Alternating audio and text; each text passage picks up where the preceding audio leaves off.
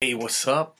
We are starting. We already started Judges chapter 6. We're continuing on with that, and we left Gideon reassured that he was not going to die after an encounter with God as an angel, a messenger, telling him to rise up and command an army for him to defeat the Midianites. So Gideon builds an altar. Verse 24. So Gideon built an altar to the Lord, and there, wow, this is going to be another one of those days, huh? And called it the Lord is Peace. Now, I find this kind of interesting that he called it the Lord is Peace because of the fact that God is asking him to gather together an army to fight.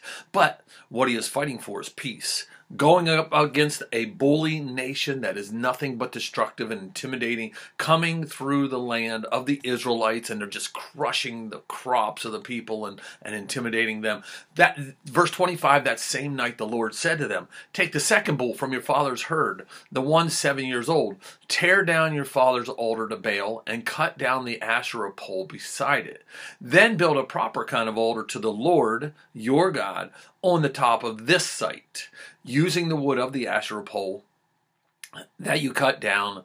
Offer the second bull as a burnt offering. We talked about this idea of tearing down Asherah poles and the altars dedicated to Baal. I think it was a couple of months ago. But this is a huge deal. Tearing down someone's monument to the goddess of Asherah and the place of worship to Baal would have been worse than someone breaking into your house and destroying your $5,000 high-def 8K 72-inch flat screen. And yes, 8K is coming out, and you heard it here first. So here we go. Gideon, the amazing leader in the making, sets out to obey God's command to tear down his father's Asherah pole and worship place to Baal. And I love this part. I just love how human Gideon is. Verse 27. So Gideon took 10 of his servants and did as the Lord told him.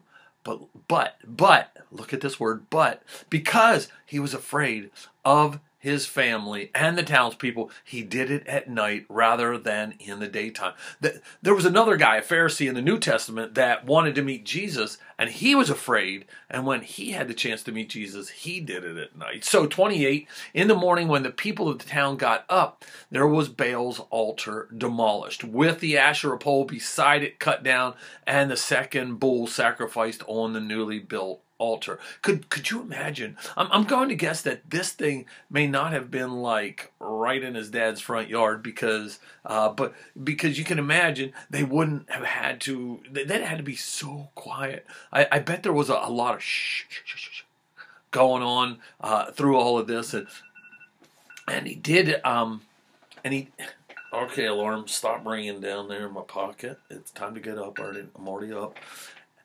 And did he use the wood of the Asherah pole as the wood for the sacrifice?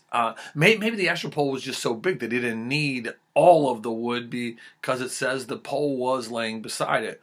Well, the people of the town, verse 29, they asked each other, who did this?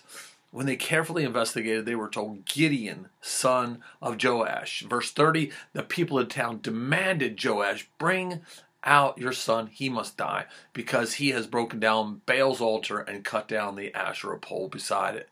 Dun, dun, dun.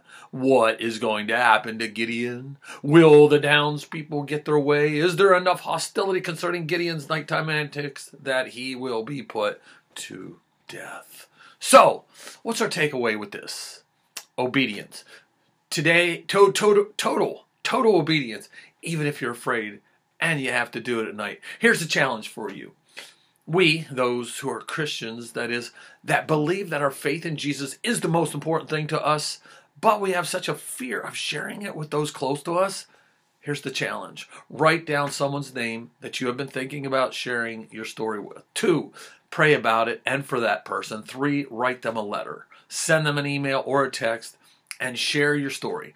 Whether you write out your whole testimony or whether you send them a message saying you want to get together and then share your story face to face.